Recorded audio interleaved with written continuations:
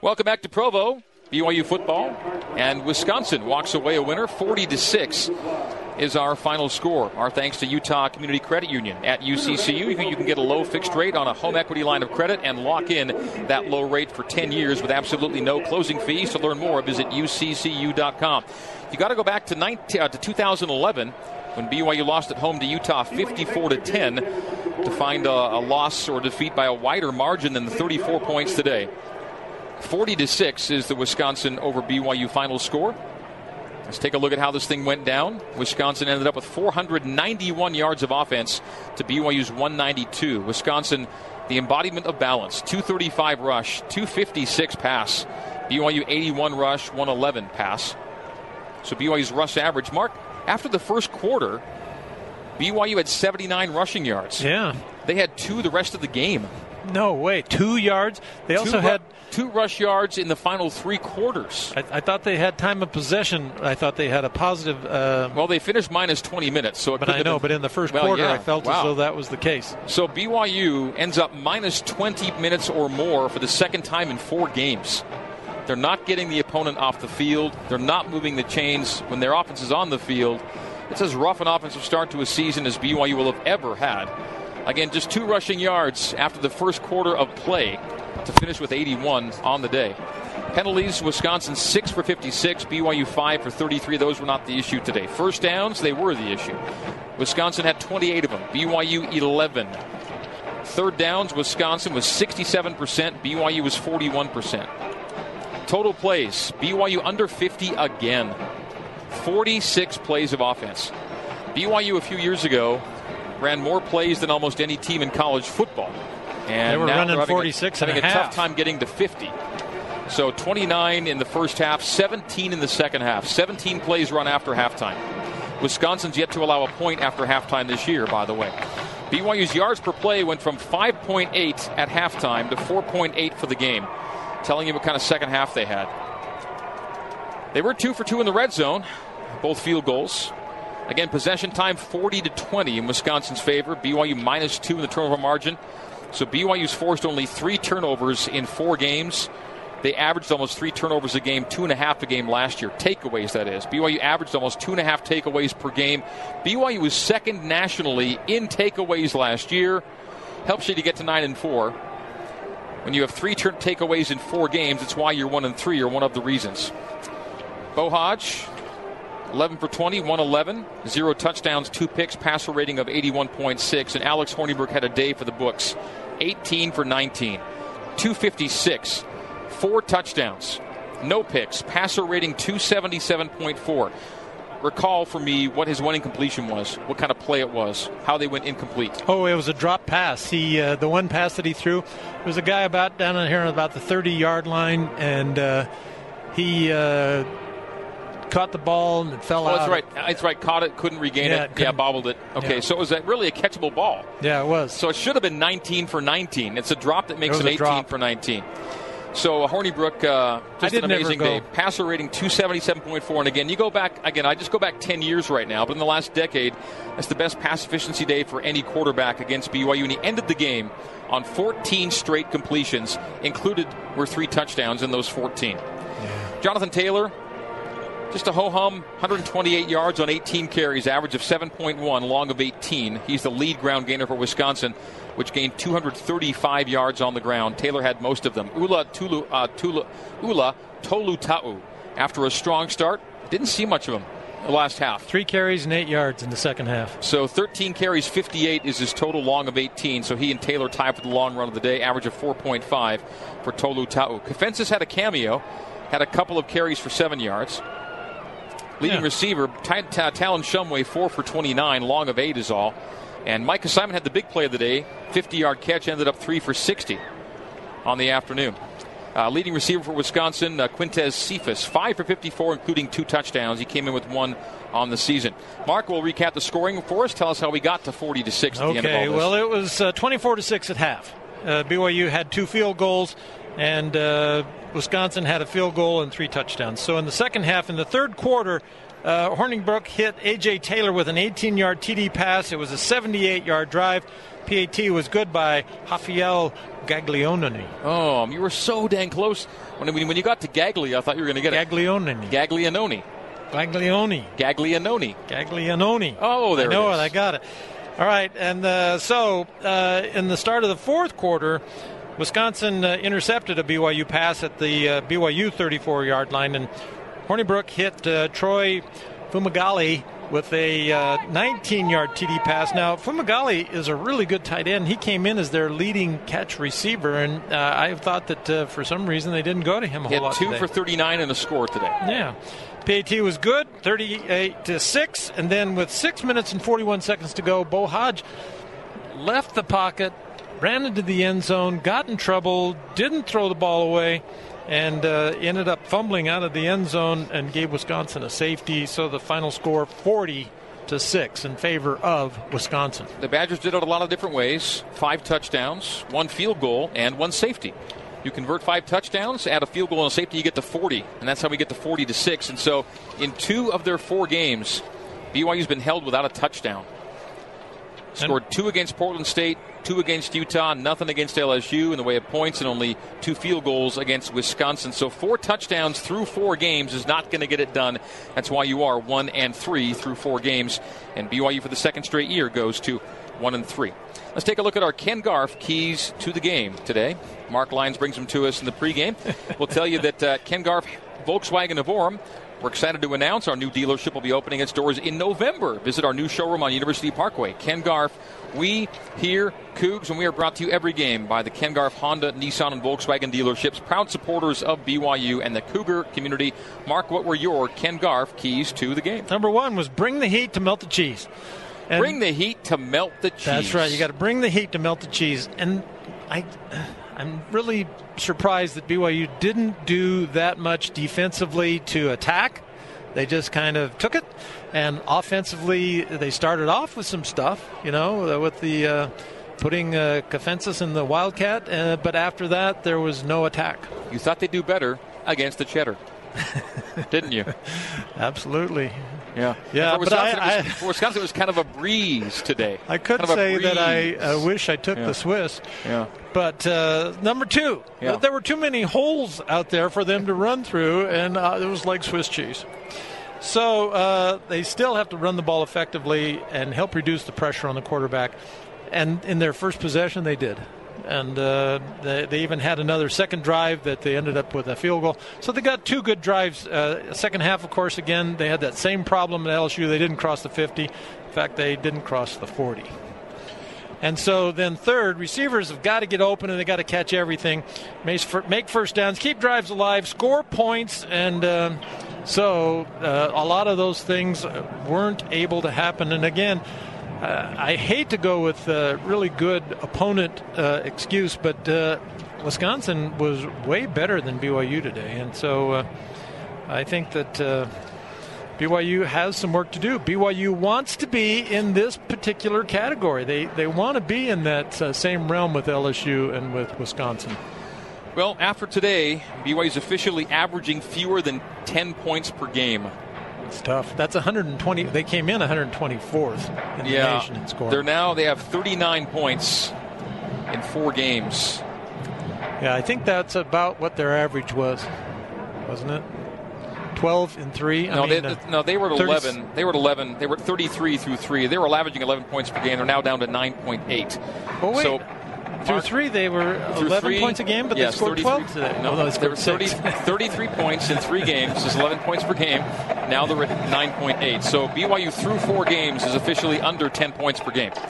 And you don't win games under 10 points per game. Yeah. So they've scored 10 points in the first quarter, 10 in the second quarter, 6 in the third quarter, and 13 in the fourth quarter. That's a good game. If you score 39, that's a good game for you, and BYU's at 39 through 4 games, so things have to change and keep changing. All right, that is a post-game recap. By the way, that safety that Wisconsin scored today is the first one against BYU since Houston scored in 2013 a safety against the Cougars. And it's the first time since 1970. Can this be right? Wow. So 2 of the first 4 games have gone without a touchdown, right? Yeah. BYU's it's the first time since 1970 that BYU's had 2 games without a touchdown in a season. So Since LaVell Edwards started coaching here, BYU never had 2 games in a year without a touchdown. And they have 2 in the first 4 of this year. That's hard to believe. But I believe it because Ralph tells me it. I believe it. All right, that's post-game recap. We've got Postum, Cougar Postgame Live. Next, Ben Bagley hosts. We'll have a press conference sound and more from that. That's coming up next. 40-6, Wisconsin over BYU here on the new skin, BYU Sports Network.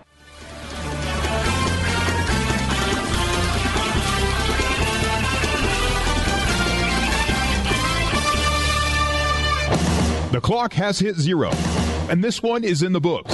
It's time for Cougar Postum Postgame Live on the new skin BYU Sports Network. This is Cougar Postum Postgame Live. Postum, there's a reason. Postgame coverage is also brought to you by Provo Land Title. In 1966, we started with a simple goal: service. 50 years later, that goal is now a tradition. And by America First Credit Union, Utah's #1 credit union and your winning financial team.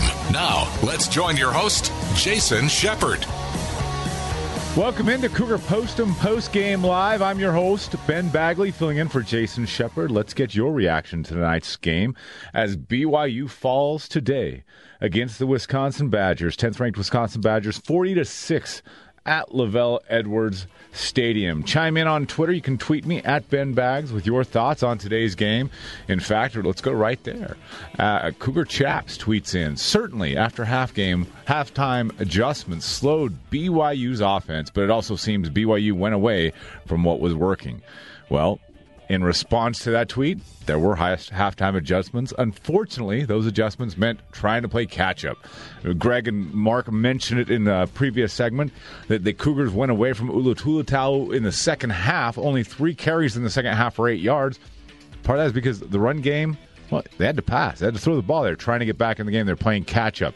That happens. The bright spot was that in the first half it was working. The Ulu was working. The Austin defenses came in and gave a spark.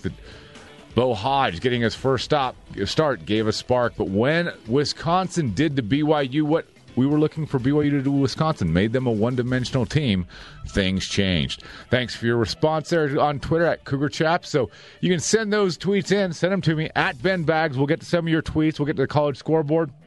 We'll also get to the podium as Kalani Sitake and some of the players are expected to join us to talk about today's game. But first, let's talk about some of the thoughts from today's game. BYU begins this season now 1-3 for the second time in as many seasons. No better time for a bye week than right now for the Cougars as they need to get some things figured out. Losing your starting quarterback, shifting to a first-year, freshman running back, to some freshman inexperienced guys on the talent on the edges and the wide receiver. It's a good time for BYU after this rough 4-game stretch in which they faced 2 top 10 teams and a University of Utah team in a tough rivalry game. It'd be a good time for this BYU team to kind of sit back, take a day or two away from football, reassess, then get things going. We'll see how they respond during the bye week and get ready as they come back against Utah State 2 weeks from now on a Friday night. Another in-state opponent, another game which means more maybe to Utah State than BYU, but this year can't be the case. BYU needs a victory. They got to focus on Utah State, and they've got 2 weeks to do so. With just 6 points scored in this game, it may seem kind of weird to say this, and you get that bitter taste in your mouth, but I think in the first half we saw some improvement offensively. We saw a little bit of a flair. We saw different options. We saw something. Unfortunately, it never really turned into points. I mean, the Cougars got a couple of field goals out of it, didn't get it into the end zone, didn't really kind of register in the box score. But you saw something, and it got Cougar fans a little bit excited in the first half. Unfortunately, the second half really kind of dampened that excitement. And let's be honest, Mark said it. You don't want to keep going to they played another good opponent card, but they did. Wisconsin might be one of the best teams in the country. Some experts have them picked in the final for the college football playoffs. Still a lot to play out by then. But even with that being said, and it's not an excuse, it's a fact, BYU fans, coaches, and players expect a better showing. They expect to compete with Wisconsin, with LSU. They didn't really do such today. That's where the disappointment comes from, not just for the fans. I know the fans are feeling it. I look at my Twitter feed, I see it. Hey, there's some frustration out there, and there should be. But that frustration is also being felt by players and coaches, and we've talked about them. They're looking for answers. They're looking for a way to figure out what's ailing this offense. And frankly, another thought from today, BYU's defense struggled. Against LSU, they gave up points, they gave up yards, but they still were stout. They've walked away from that game feeling good about themselves. I don't know that the BYU defense can necessarily do that today, giving up 40 points. Wisconsin scores on every one of their first half possessions, including a field goal and 3 touchdowns. You look at some of the stats Wisconsin put up offensively. 7.2 yards a play the Badgers had. Jonathan Taylor, 18 carries, 128 yards. It wasn't his 200-plus that he had last week against Florida Atlantic, but they didn't need it. They gave the ball to multiple running backs today for Wisconsin. In fact, if you look at the box score, looks like they had 8 different running backs carry the ball. Well, 7 if you count this. They're counting the sack for Alex Hornibrook there. But 7 different running backs carrying the ball, for averaging 4.8 yards a carry, and BYU gave up 235 on the ground today to the Wisconsin Badgers. Alex Hornibrook, speaking of him, wow, he looked good today. 18 of 19, only 19 passing attempts, converted on 18 of them. The one incompletion, a dropped ball. 256 yards, 4 TDs, and a 277.4 quarterback passing rating, which is really good. In fact, Tommy Johnson tweets in, who was the last QB that played this well against BYU? I don't know. Did some research. Cole in the radio studios did some research. And in 2000, right, Cole? Troy Nunes from Syracuse had a 325 QBR against the BYU Cougars, going clear back to the year 2000. Y2K, if you remember that. Maybe that's what Y2K was all about. So that's the last one we could find in doing a little bit of research, but going clear back to 2000, Troy Nunes from Syracuse. So the other part of that for the defense, they had 3 sacks against Portland State up until the fourth quarter when Corbin Kaufusi got a sack late on a Hornibrook. That was the only 3 sacks BYU recorded all season long. They need to get more pressure. As bad as the cheese puns were from Greg and Mark, got to bring the heat to melt the cheese. They didn't do that today. And Alex Hornibrook had a great game with 18 of 19, 256, 4 touchdowns, and a 277 quarterback rating. Postum has been the perfect family drink for more than 120 years. There's a reason Postum creates warm memories. Learn more at Postum.com. Coming up, we'll get you down to the postgame press conference where Kalani Sitake will address the media. Cougar Postum Postgame Live continues next on the Nu Skin BYU Sports Network.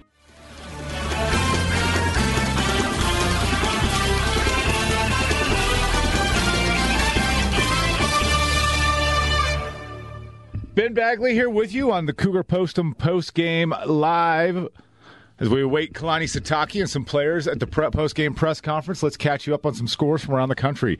BYU's next opponent, the Utah State Aggies, they traveled to Wake Forest today, and it wasn't good for the Aggies. They fell to the Demon Deacons 46-10. Utah State now 1-2 on the season. BYU 1-3. Those two teams will face a week from upcoming Friday, 2 weeks from yesterday. Looking at some other scores around the top 25 games in action right now. East Carolina, also a future opponent of BYU, had an early lead on Va-Tech. That's got long gone, as 16th-ranked Va-Tech is now up 50-17 with about 2 minutes left in the third quarter. 20th-ranked TCU, they're up on SMU 42-29. Here's a TD pass from that game. Kenny in the pocket, rolling to his left, sets and fires, middle of the field. There's a pile of people there going up, coming up. He got it.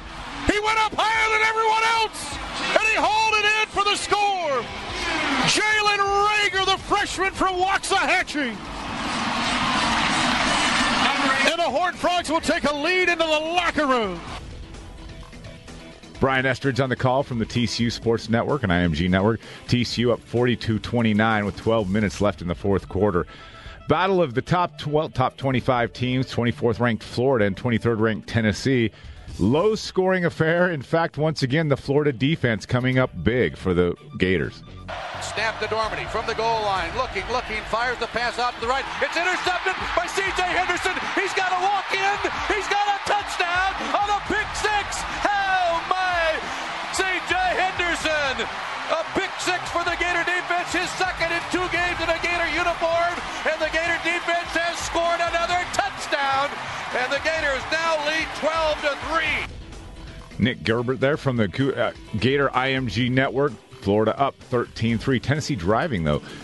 About 10 minutes left in the fourth quarter in that game. Florida, BYU talks about offensive struggles. Florida, their defense has scored more than their offense this season. In an interesting game, 15th ranked Auburn, they're leading Mercer, but it's 17-3. Who knew Mercer? Apparently a football powerhouse. At the half, number 5 Ohio State up 17-7 on Army. 21 Washington State early in the first quarter up 7-2 on Oregon State. Tulane and second-ranked Oklahoma. Looks like they're 0-0 in the first. Other scores that have gone final from earlier today. Number 7 Michigan 29-13 victors over the Air Force Academy. Oklahoma State, number 9 in the country, and they put it on Pitt 59-21. And in an upset in top 25 action, it was the Memphis Tigers upsetting the UCLA Bruins, 25th ranked in the country. They won't be ranked come Monday morning. Memphis gets a 48-45 victory, much in thanks to this fourth down stop. And this is it. Fourth down, about 4.5. Here's your ball game. 48-45 score. Starks is the running back. Blitz coming up the middle. Rosen looks. Throws underneath. Knocked away. No flag, and that'll do it. He tried a crossing route, but it was knocked away at the last moment. Josh Lewin from the UCLA IMG Sports Network there as the Memphis Tigers get a 48-45 victory and the lone upset thus far in the top 25. Postum has been the perfect family drink for more than 120 years. There's a reason Postum creates warm memories. Learn more at Postum.com. We'll have more of Cougar Postum Postgame Live coming up after this on the new skin BYU Sports Network.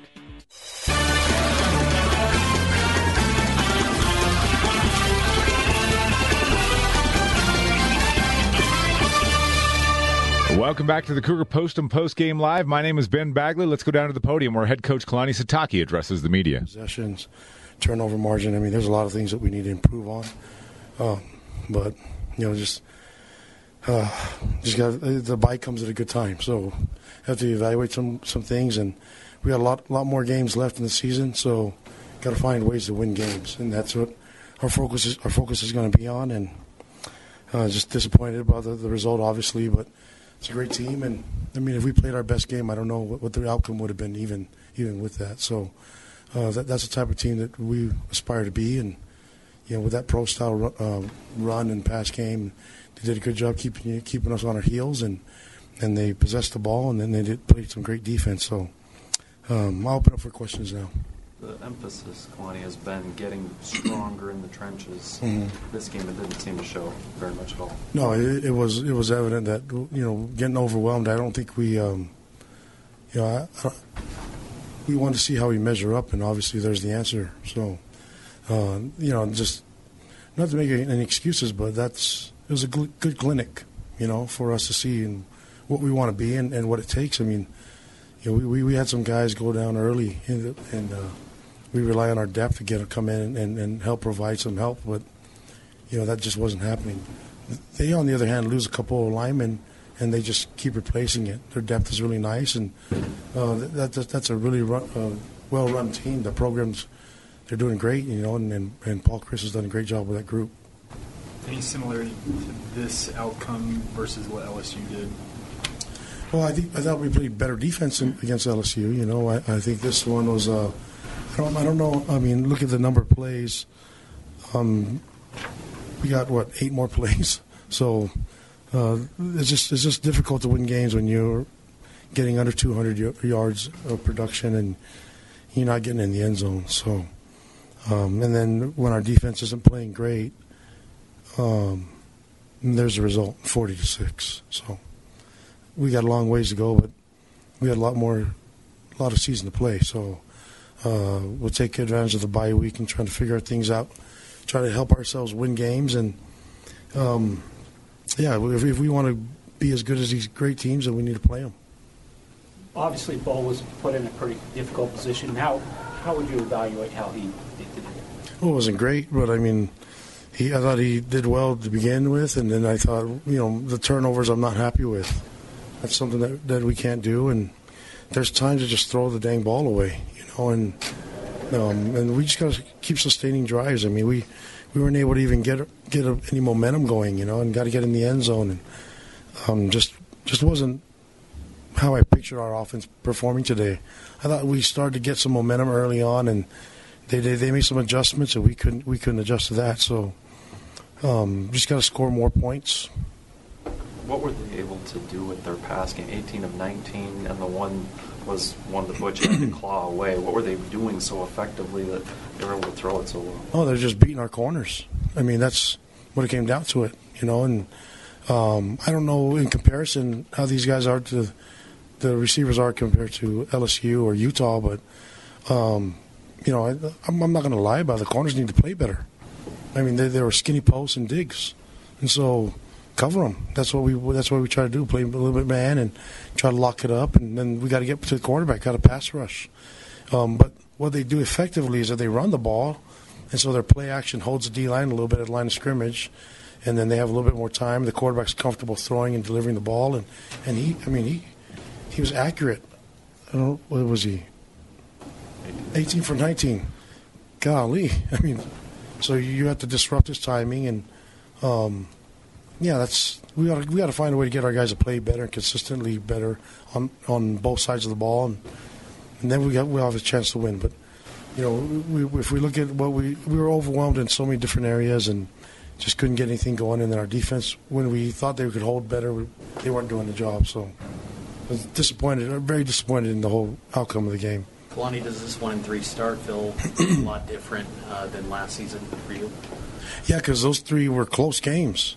And this one, last week was close, but really these games they're competitive. But I don't know if you look at the competition. I think that I'm not sure where LSU ranks, but LSU and Wisconsin are ranked high, and Utah should probably be ranked too. So maybe that's a little different, But I'm not really worried about the competition as much as I'm worried about what we're doing as our own on our own team, So that's my job. So I got to figure it out, and I got a week. We got a week off, so I can. The extra time comes that I need it. So we'll make it work. But I love our guys, love our team, and we just got to refocus some things and find a way to win the next game. Were you surprised that Wisconsin didn't take a kneel down in that final possession? No, I'm glad they didn't.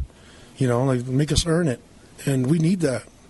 So I'm not here to complain about any of that stuff. That's okay. We need those reps. We need to find a way to hit the fullback and take him down the first time, and not give him a chance to get 2 yards. So, if anything, I'm glad that last series happened, so our D-line can get hit in the mouth once in a while, and that's okay. But to just hold up and try to hold your own, you don't get a free pass in this game, and we're not looking for a free pass. But I think that it's good for these guys to see it on film and then, try to get bigger and stronger and use it as motivation. That's what we have to do. It with a 40-6 loss, and we were overwhelmed, but we just need to make sure to see how we want to measure up and how we want to be as a team. And that's a great team, and that's a great offense that they run, and I like their game plan. I thought it was really nice. How involved with the offense have you been to this point, and will you get more involved? No, I'm the head coach, so I'm involved in everything.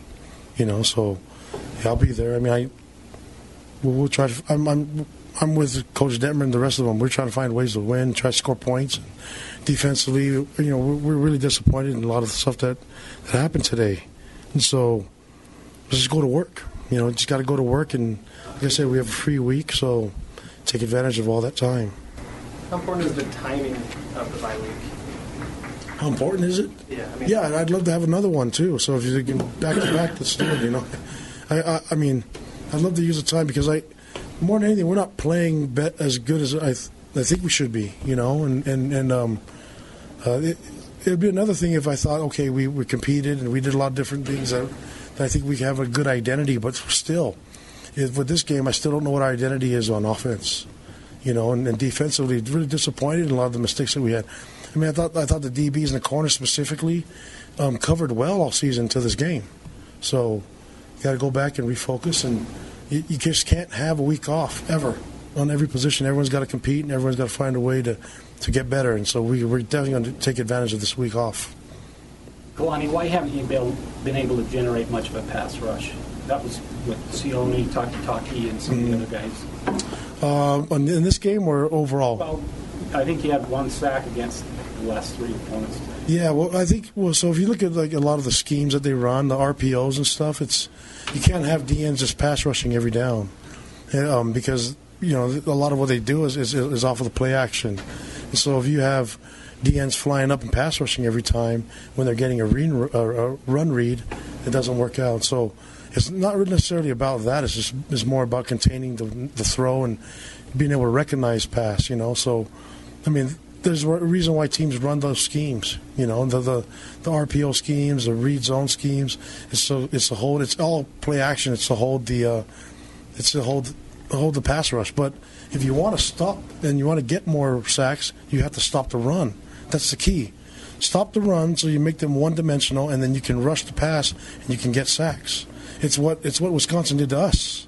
They stopped the run, and then they started to create more disruption. But when you allow a team to run and throw, or establish a run game, then they keep you on your heels. So that's the answer. The answer would be we need to stop the run.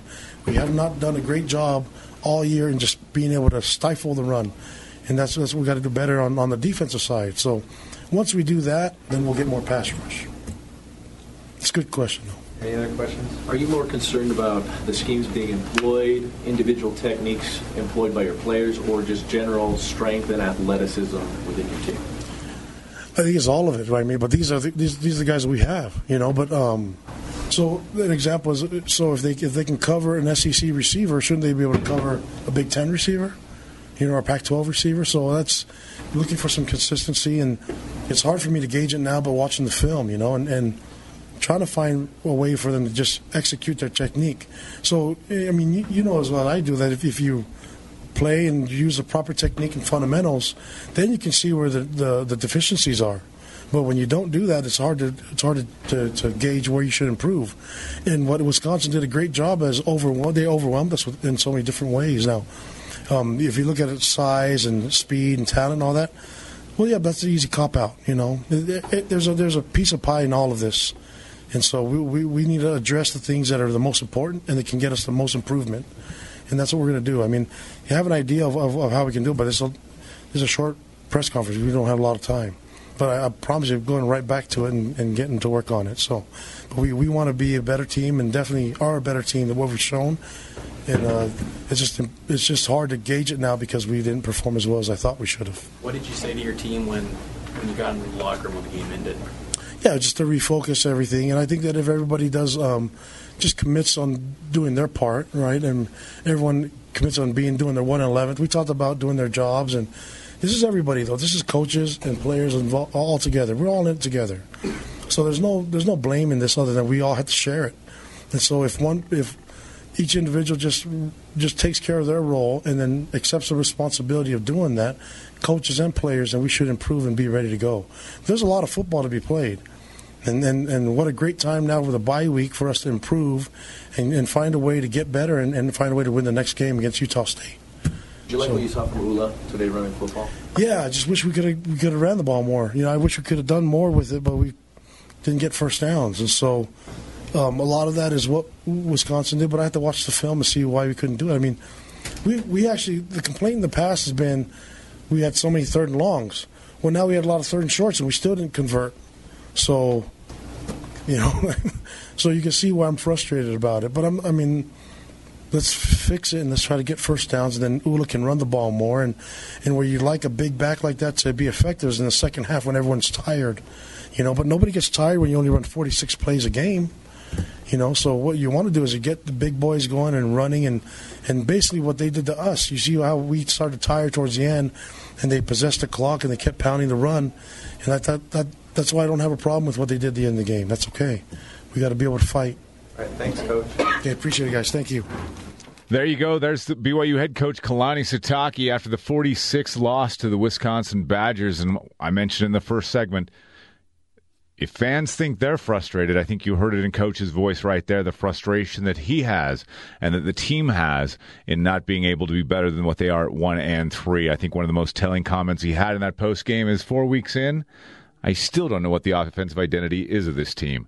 That right there is the sound of a frustrated coach. And like he said, it's good timing for the bye week. It's good to be able to refocus and get things going for the Cougars. That's going to do it for the Cougar Postgame Live. Your final score, Wisconsin 40, BYU 6. The Cougar Locker Room Show is next. You'll hear from Matt Bushman and Micah Simon, as well as Greg Wrubell, Mark Lyons, and the coach, Kalani Sitake. That's next on the new skin BYU Sports Network. BYU Sports Network. Our coverage continues with the Cougar Locker Room Show. He's going to go! Touchdown! Let's head live to the Bryant Heating and Cooling broadcast booth and join Mark Lyons along with the voice of the Cougars, Greg Wrubell.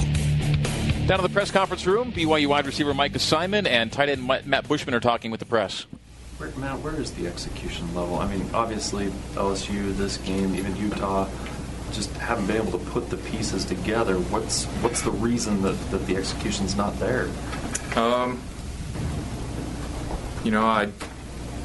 We're trying to fix it. I can't tell you. We're just trying to do our parts. But there's glimpses of us doing great things, and there's other times where we're not doing good at all. So I think we just need to find a balance where we're not trying to do too much. Then once we have the opportunity where we have the defense on their heels, then we take shots and make plays. So it's just a little bit of us not really making the plays that need to be made. And it's just hard to get the momentum going when we're not completely doing our job. I mean, we're trying, but we just have to step it up.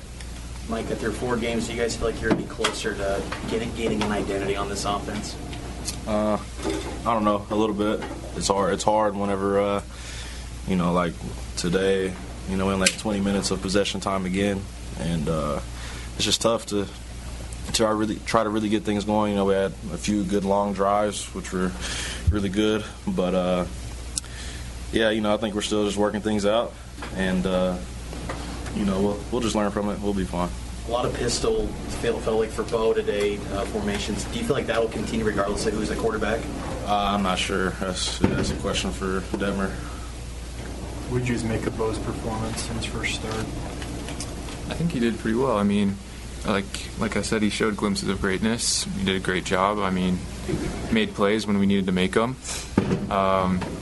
Played against a great defense, a great team for his first collegiate start. So, I mean, there's things to get better at for all of us, but I think he's tried his best and really tried to do what the coaches were told him to. I mean, we messed up a couple times, but we all messed up a few times, so there's no one to blame. We all just need to do better in 2 weeks. One more question. How can you best take advantage of this bye week? I think it's just reviewing the film, staying in the film, meeting rooms with our coaches, and also just another week to just get our bodies back to as close to 100% as possible. That'll be key for us. But then I think just focusing on the little things and just really trying to understand why we're struggling, and just be ready for Utah State in 2 weeks. As a receiving and tight end core, do you feel that you guys in these 4 games have created separation needed in order to be open for passes? At times, yes. At times, no. This game, they pressed me a few times, and they had a guy that was holding me quite a bit, and I couldn't get the separation. But, there's other times where we get separation and we're open. So, the defense does well sometimes. We do well sometimes. We just have to keep trying to beat them, trying to win those one-on-one battles every play. Yeah. Thanks. Appreciate it. All right, to Simon and Bushman at the press conference table. We'll come back with more post-game coverage. Wisconsin 40, BYU 6 on the new skin BYU Sports Network.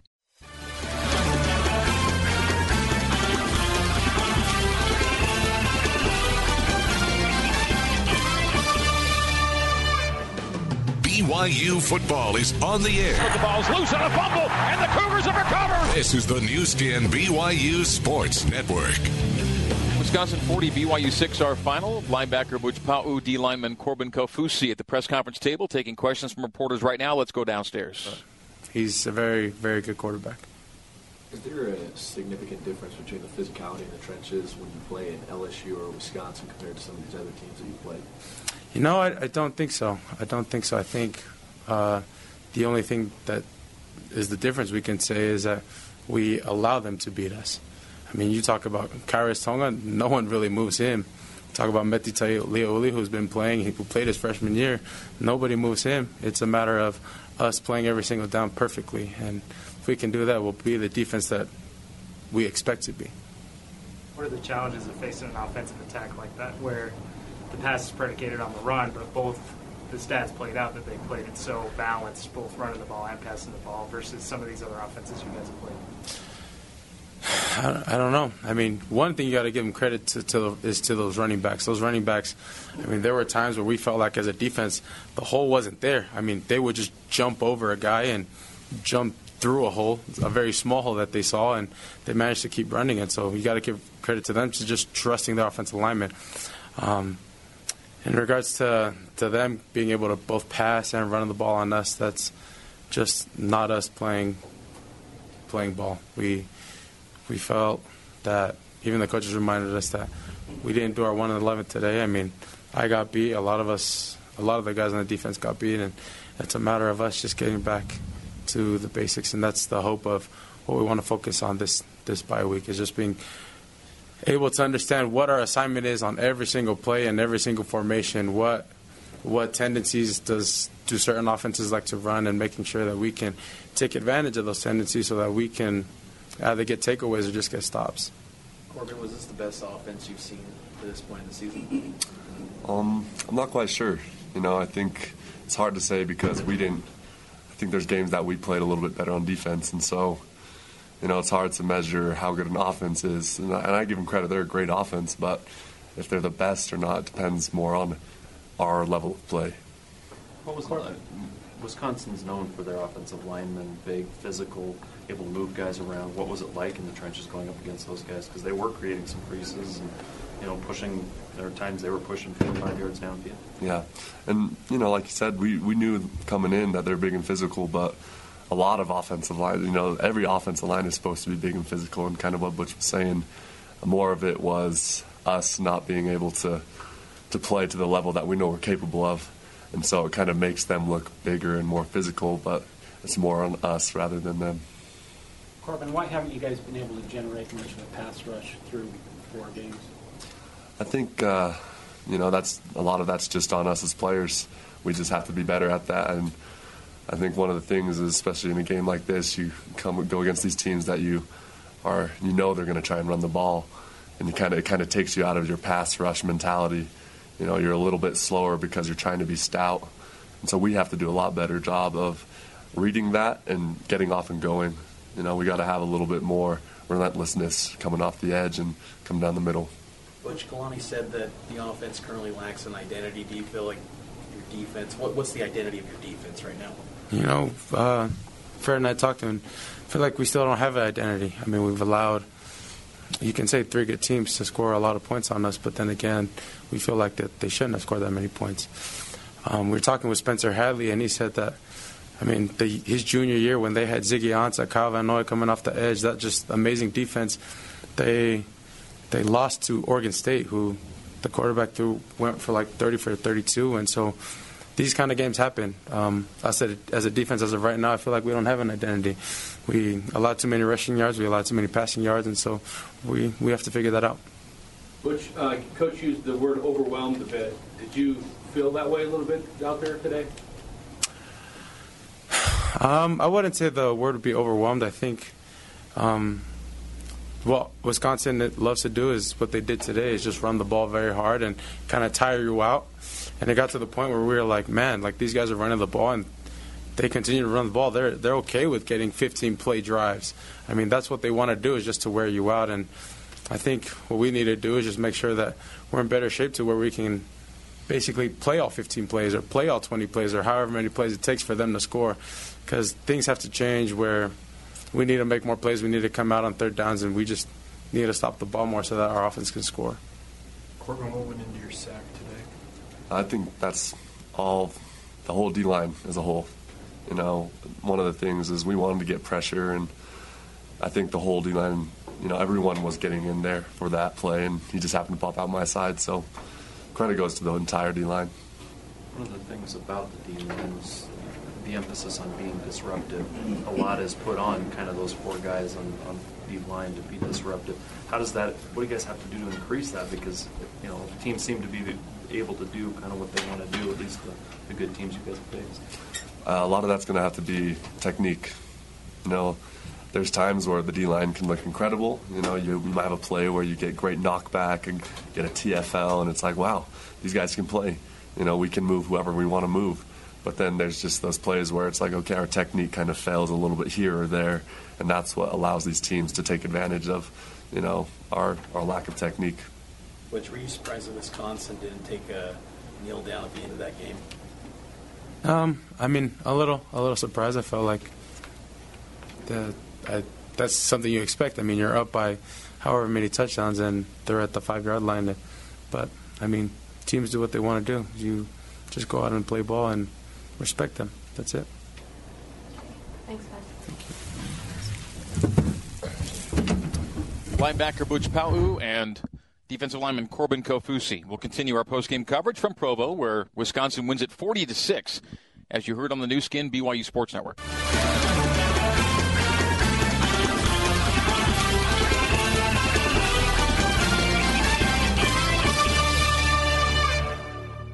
All right, so welcome back to LaVell Edwards Stadium here in Provo, where Wisconsin wins it by a score of 40-6. Let's head down to the BYU locker room area. Is Matt Hadley with us on the headset down there? Yeah, I'm here. Hey, Matt, how are you? Greg Wrubell here with Mark Lyons. I shouldn't say how are you. We know it's a rough day. I know how you're feeling. It's a tough situation to be in. What do you come out of Wisconsin with? What are some top of mind thoughts right now for us?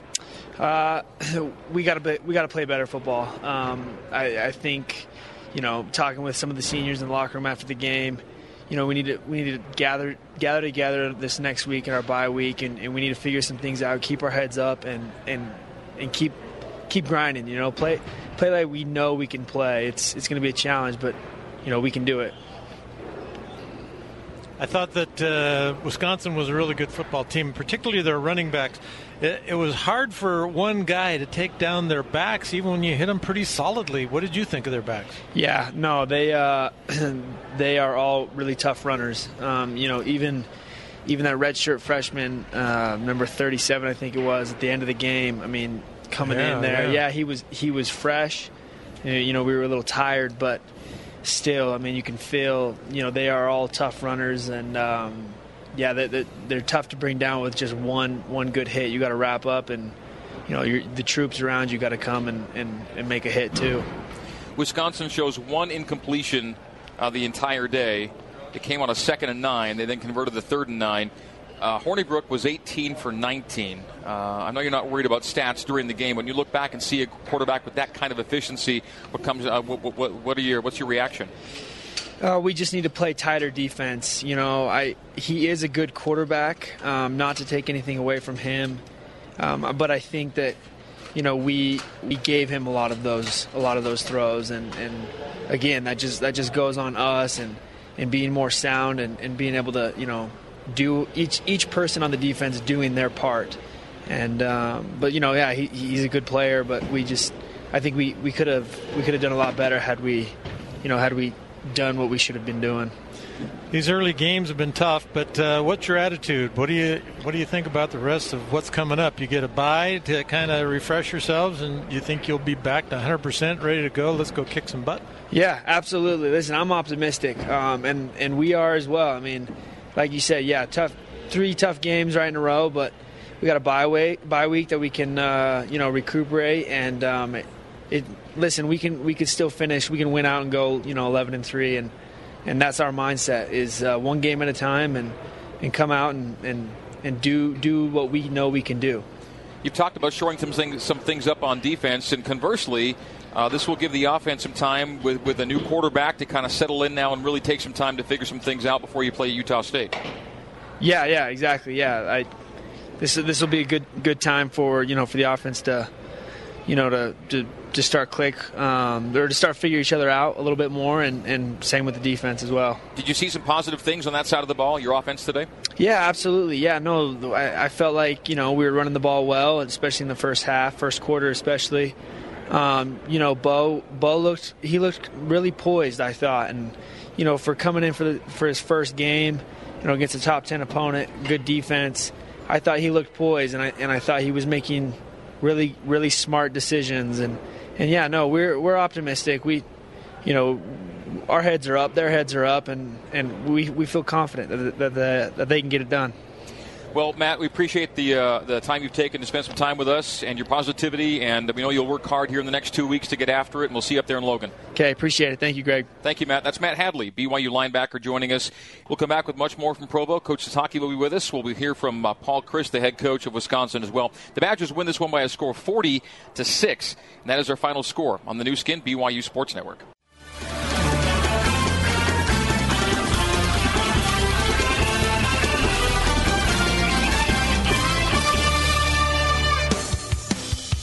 BYU football is on the air. Busting into the end zone for a score. There it is. This is the new skin BYU Sports Network.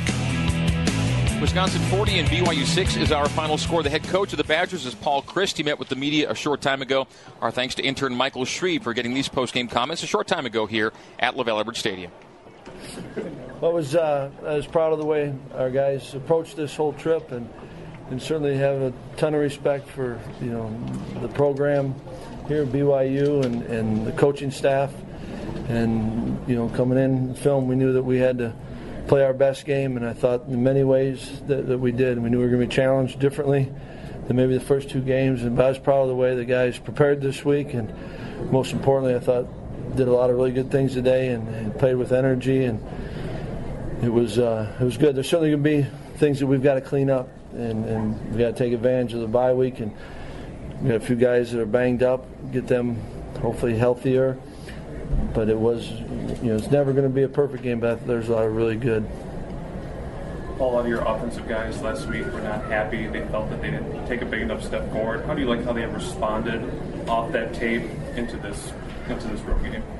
I thought they did a good job overall, and I thought up front we were on our targets, and I thought the backs ran well, and I thought today Alex was really sharp, and they were seeing things clean, and so the combination, you guys made some plays, made some things happen. Certainly, there's going to be some areas that we've got to clean up. The first drive, start of the second half, it's really bad, and it was self-inflicted, and we got to learn from that. And we kind of bailed.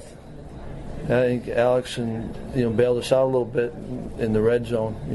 Those were all third downs, and the guys played. I liked it, and I thought in many ways, took steps forward, and there's going to be areas we got to continue to work on and clean up. Well, late in the first half, it looked like you guys were trying to get Dieter out of the game because he was struggling, wasn't healthy. It appeared, though, that he said, "No, I'm not coming out." Is that what he basically did? Told you guys, "No, I'm not coming out"? I think, we're just waiting to see. It wasn't an exchange by anything. You're just kind of looking to see where's he at, and I think it helps when you're around Michael. We've been around him now, and you know him, but there was no that I know of. Where you're trying to. I don't think we sent someone in and he waved him off. 71 Van Lyden. I think they better be ready. Yeah, maybe it did. Yeah. I'm not going to question you on this one. Paul, what did you like most about Alex's performance today? It seemed like he was nearly perfect out there. I thought he was. I thought he saw the field really well, and I thought he was decisive. And that was what I liked the best, I think. They had a little bit of success early running the ball, and then you shut them down pretty much last year. What did you see there? What's the difference?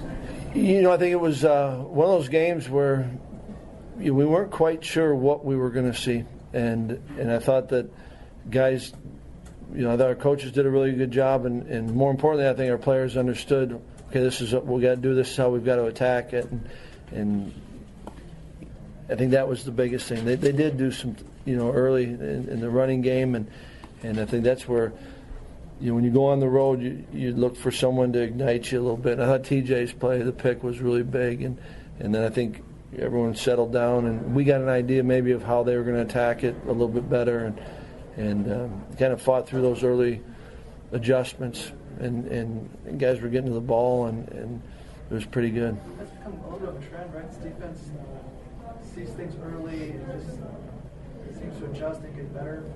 I think it has certainly been the case, and I know the guys want to always start fast, and yet you got to kind of see how they're going to attack you, and that's where you appreciate what the coaches did, and then the players being smart and understanding, okay, this is what we're going to, and we had an idea, we thought, but we didn't know really what we were going to see. Paul, today did you get a sense that Alex was really locked in, and then did it change the way you maybe called the offensive game as you went? Not really. I did get a sense, I liked where he was at, and I liked our plan. But those guys, they executed it and made it happen. And, it takes everyone. I thought that, protection was good. Shouldn't take that sack that we did. I saw what he was seeing down the field, but then it didn't happen. We didn't. I think Q was in and safety was rotating away, and we didn't get the release. And I think he hung on a little bit long, and that was a point where we needed to be a little bit more consistent. We weren't, and we had we had two pretty not back to back, but close to it, third and really longs, and then we just got to be better than that. But I liked the way that he approached it all week, and I thought he was good. Some big catches in that first big catch from Danny Davis on huge 50-yarder. Yeah, huge, and I think Alex trusted it and put it up there, and Danny's, he'll go attack that ball, and that was a big play. I thought there was a couple of those passes, in the early downs that were able to flip the field for us, and that was big. Last week, I think you and Joe Rudolph both mentioned that. Okay, the pass may not be perfect, but the receivers are the tight ends. They got to make a play. Did you see that today more than you did in previous games? Guys making a play with the ball. I thought guys made plays, and I thought different pictures than last week to me. I thought that Alex was in better rhythm, and but I thought guys, just you go to Danny's. He went up and made a play. I thought Q played confident, and that was good to see, and certainly we were able to get Foom and Jazz a little bit, and we got to clean up some things with the backs on it. But it was there's some good to build on, and I know we're going to look at that film on the plane ride home, and got to clean up. All right, that's Paul Chryst, the head coach of the Wisconsin Badgers. Kalani Sitake has joined us here in the booth. So the Cougar Postgame Coaches Show is coming up next. This has been the Cougar Locker Room Show on the new skin, BYU Sports Network. Postgame coverage of BYU football continues with the Cougar Postgame Coaches Show. He walks in for 6. Touchdown, Cougars. Now let's rejoin the voice of the Cougars, Greg Wrubell. Wisconsin 40 and BYU 6 is our final score. The Badgers, a very balanced team today. 235 rush, 256 pass for a total of 491. In the first start with Bo Hodge, Bo passed 11 for 20 for a $111. Had a couple of picks, ran around a bit. Ula Tolutau, the former Wisconsin commit, had a nice first half in particular, finished with 13 carries and 58 yards on the day. BYU falls to 1-3 for the second straight season. But as Coach Kalani Sitake joins us now here in the booth on the Cougar Postgame Coaches Show, feels a little different this time around because of the way the games have gone, which I know have kind of taken you a bit by surprise. Yeah, I was just disappointed in the way our guys played, but that's my responsibility. So, did you have any sense in watching Wisconsin on film that this kind of game was possible because of how good they are and a top 10 team and all of that? Well, I think they're a really talented team, and they you look at the way their quarterback runs the offense and how established the run game is, and I think they do a great job at the pro-style offense. We knew that this would be a good test for us up front to see how we'd measure up, and obviously we don't measure up as well as I hoped that we would. But I'd like our guys to trust a little bit more their physicality. But I thought Wisconsin just did a good job at overwhelming us in all different spots, and we really didn't have an answer. They have backs, and they have backs, and then they have backs. Those guys just came in and were tough runners, hard to bring down. Took 2 or 3 guys quite a few times. Yeah, and I think their O-line is the key to all of it. I think you look at how physical they are and how big they are up front. Yeah, all of them over 300 pounds in the first two. Yeah, that's how you make it work. You have guys that are well over 310, and just looking at their size, their tight ends are big and their linemen are big, and so when one goes down, they just replace him with his twin, basically, and that's a huge compliment to their depth. And in order to play that style of offense, you have to have a physical line, and that's what they have. And I thought their tight ends and fullbacks did a good job blocking too. And and then once they established the run game, they're able to throw the ball and had some time. So with their play action, and it cost us. I mean, we on third downs we finally forced somebody to have third and long a number of times, and even 3rd and 18, and they score on that skinny post, and just really disappointing in our guys. Even though when they know what was coming, they couldn't stop it, and that was frustrating. And that's, we'll have to recover. And I said it before, we have a lot of season left, so my job is to make sure that we have a better chance of winning the next one.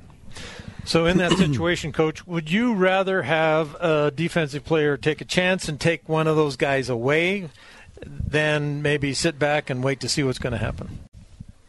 No, we play aggressive, and we expect our guys to play up front and to handle the pass rush. And but the problem was that they established the run game and they kept us guessing. And so, even they had a couple of deep crossers on us where they had a lot of time. They went max pro and did a couple of two-man routes, and the quarterback was really accurate. Yeah, he was. A couple times our corners were there, and he threw the ball up in the air where only his receiver could get it. And just a really good scheme, and they're pretty simple. I mean, you look at their run game, and they didn't do a lot with the run game, but so they've seen everything. There's not really anything we could have thrown at them. We just had to gut it up and find a way to get out of drives, and just weren't good enough at doing that defensively. And I know Coach Tuiaki and the group are upset at the performance on defense, but it's just overall as a team, we just got our butts whipped. You've coached a lot of defensive football in your day, and scheme-wise, not elaborate, right? What Wisconsin's going to do is not very elaborate. They're going to almost show you what they intend to do, then it's a matter of just can you stop it?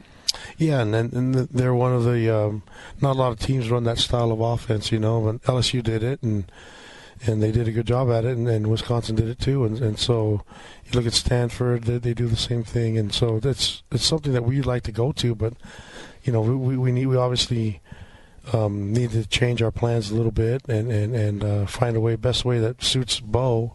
And we've had that kind of offense that we've already established before, and that's basically 2-minute offense. But we tried to get something going with him as a run threat compared to Tanner, who's more of a throw threat. But we opened the game up with a turnover. It's like we already forced our defense to get on the field on a short field, and I think that turned out into a field goal, and then it just seems like we just really couldn't establish anything. I mean, I'm sick of not having a lot of plays on offense, and we wanted to see Ula run the ball a little bit more and let our running game go a little bit more, but when you only had, I believe we only had like 13 or 14 snaps in the second half. 17 total. Yeah, so that's not a lot, and it just we couldn't get anything going, and it's really frustrating, but we'll get it fixed, and we have to.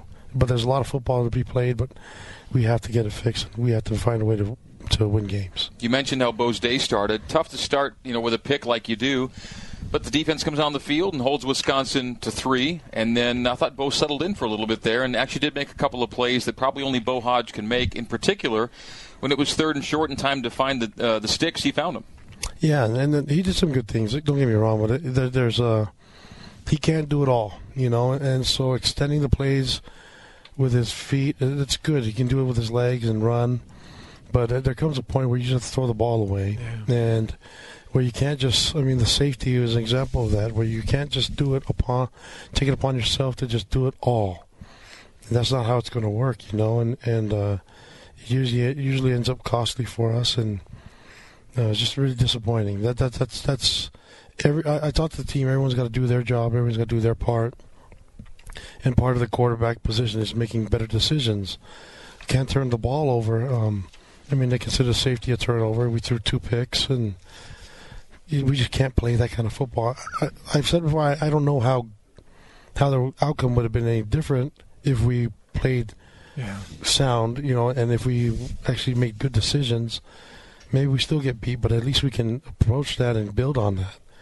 And we look to get better and find ways to have our offense at least take another step. Last year it kind of happened that way where we scored 18 points against Arizona and 19 against Utah and 14 against UCLA. And then the Toledo game, we kind of blew up with it and had some scored in the 50s. And so then I thought that was good momentum. And we're looking forward to trying to get some momentum in this game, albeit against a great opponent, probably one of the best on our schedule.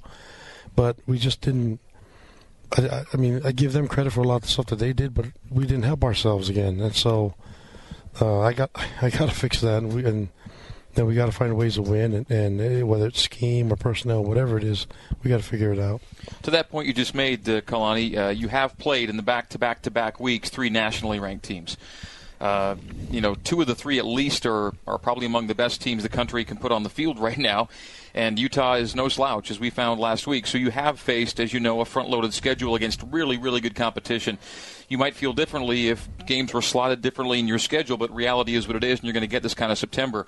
How much of what's happening is a reflection of the fact that you are so front-loaded and the challenges have been very stiff here in the first 4 weeks? Well, I mean, you aspire to be those teams and be like those teams too. So we have to play them. The last thing I want to do is pad our schedule so we don't play what we want to be. So if we want to be a type of program like Wisconsin, LSU, and be established and have something that we can lean on and get some depth, then what better way to learn than play against them? And the last thing I care about is my own personal coaching record. We have a vision of what we want to be as a team and where we want to go, and we obviously want to win every game, but we need to work on it and then find ways to get better. And some of the things that we've taken a step backwards is where we've never seen a lot of improvement, just in the simple things like turning the ball over, making big mistakes on defense, and just you can't do that against these great teams. But the physical part of the game and seeing it firsthand is a way for us to learn. And I told Tom, just keep playing them, put them on the schedule, and let's find a way to. We want to be those teams, and in order to be those teams, you have to play them. And eventually we'll get to where we need to be.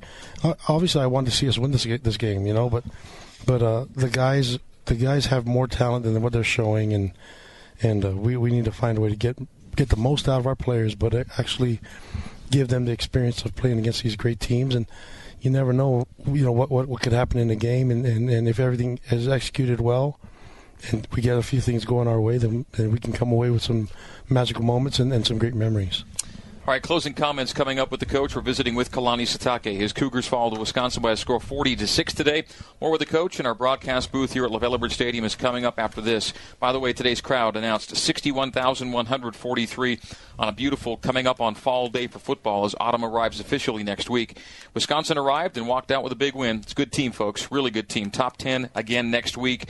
And they beat BYU by a score 40-6 today. More with the coach next here on the new skin, BYU Sports Network.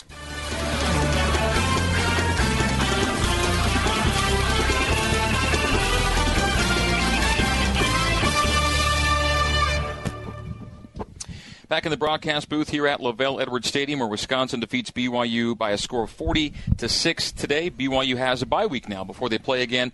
It'll be a week from next Friday at Utah State. So the Cougars and the Aggies will play on that conference weekend Friday night. And Coach Kalani Sitake with us. What would be the plan of action now for this time, where you can maybe hit a reset button of sorts in a way and focus on the next phase of your season? Yeah, just finding a way to be really effective on offense and defense, and the goal is to try to win games. I mean, we have an idea of some of our guys, and we're dealing with a few guys that are banged up here and there, and so we have to figure that out too. But on some spots we have no choice. We have to play who we got, and those guys, you got to answer the call now that the numbers up, and so we're going to evaluate everything as a coaching staff.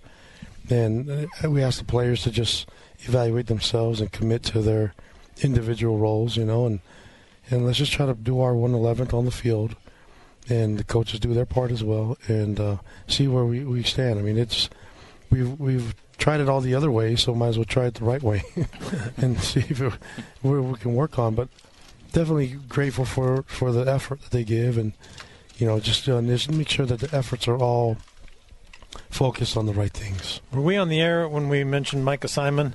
Micah Simon had a nice day, caught that long ball, and was able to pick up a couple of first downs.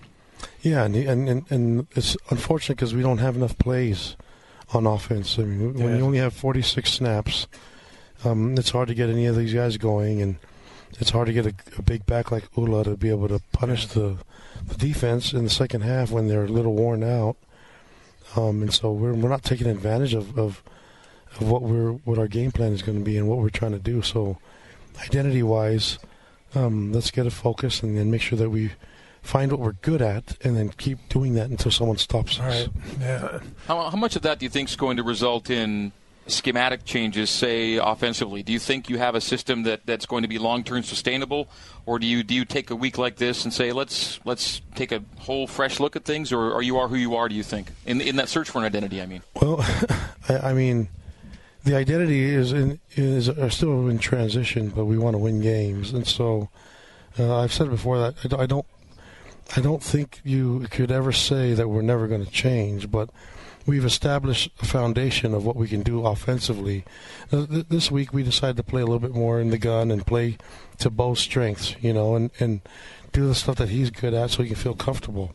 Now, we still run our power run game out of that. We can still do a lot of the stuff that we do in the run game with our run blocks and everything. The only difference is that he's now an option to run. So our foundation is set where we can do a lot of different things. But if you are a jack of all trades and try all these little things, you never can major in one. And we just played a team that kept it simple. They ran four runs, and they seen everything that was coming at them, and they were highly effective. So they didn't have an extravagant game plan. They kept it simple.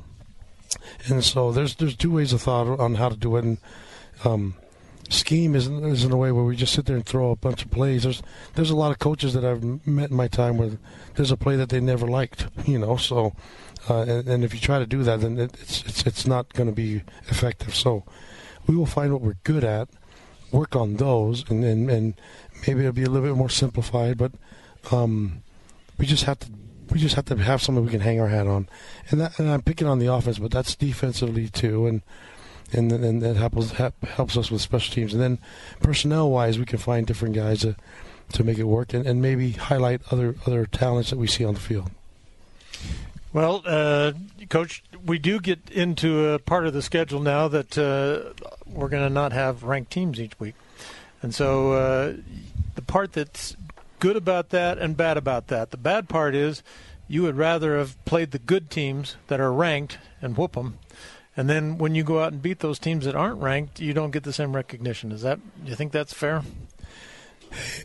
I'm going to pretend like every team is Wisconsin. Yeah, that's how it's got to be. If the New York Giants showed up, we had to play them the same way that it would be. Mm-hmm. This focus is not really. I haven't talked about our opponents, and I think that's an easy cop out. I mean, I can. And I appreciate you guys giving me that option to use that they're ranked, and I get that. But they're great teams. But you know what?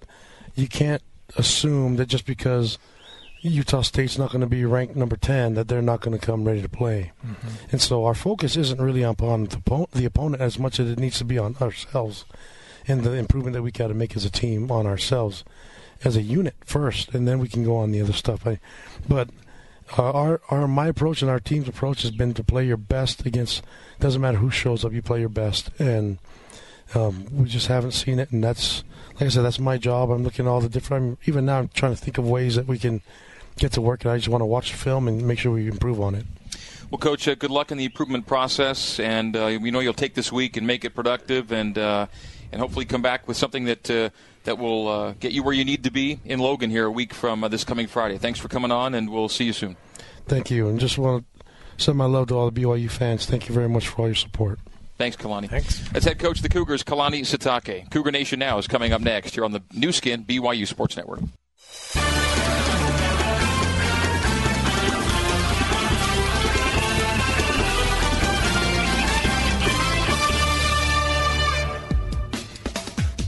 You're tuned to BYU Creamery Cougar Nation Now. BYU Creamery, the classic BYU tradition. Have a scoop today. Be a part of the show by emailing your questions to cougarnationnow@byu.edu or tweet your questions at Greg Wrubell using the hashtag BYUCNN. Now, let's head live to the Bryant Heating and Cooling broadcast booth and join Mark Lyons along with the voice of the Cougars, Greg Wrubell.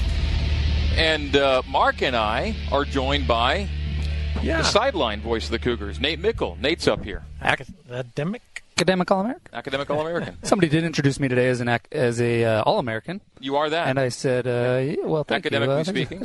Yeah, academically speaking. Yeah, you don't need, All-American's All-American, right? Right, of course. Yeah. It's all the same. Yeah, exactly right. All right, so this is BYU Creamery, Cougar Nation Now. Hashtag BYUCNN if you want to drop a thought our way. It might make it on the air and prompt a discussion. Hashtag BYUCNN. And again, that's our deal here on the show. We're not going to read every comment or every email, but we're going to take a select few that will allow the three of us, and primarily the two experts to my left and right, to kind of bat this thing around and maybe come to some consensus on certain issues. So we like to end up with a few discussion points in the course of our postgame. We're not just here to read everyone's tweet, whether they be positive or negative, but rather to find some ones that we think provoke an interesting discussion. So if you think you have an interesting discussion point, give us a tweet at hashtag BYUCNN or drop an email our way. Cougar Nation Now at BYU.edu. That's Cougar Nation Now. Two N's there. Ends. Yeah, I wanted to say that. Cougar Nation Now at BYU.edu. Let's pause 10 seconds, meantime, for station identification on the new skin BYU Sports Network. KBYU-FM, HD2, Provo. You're listening to Cougar Sports on BYU Radio.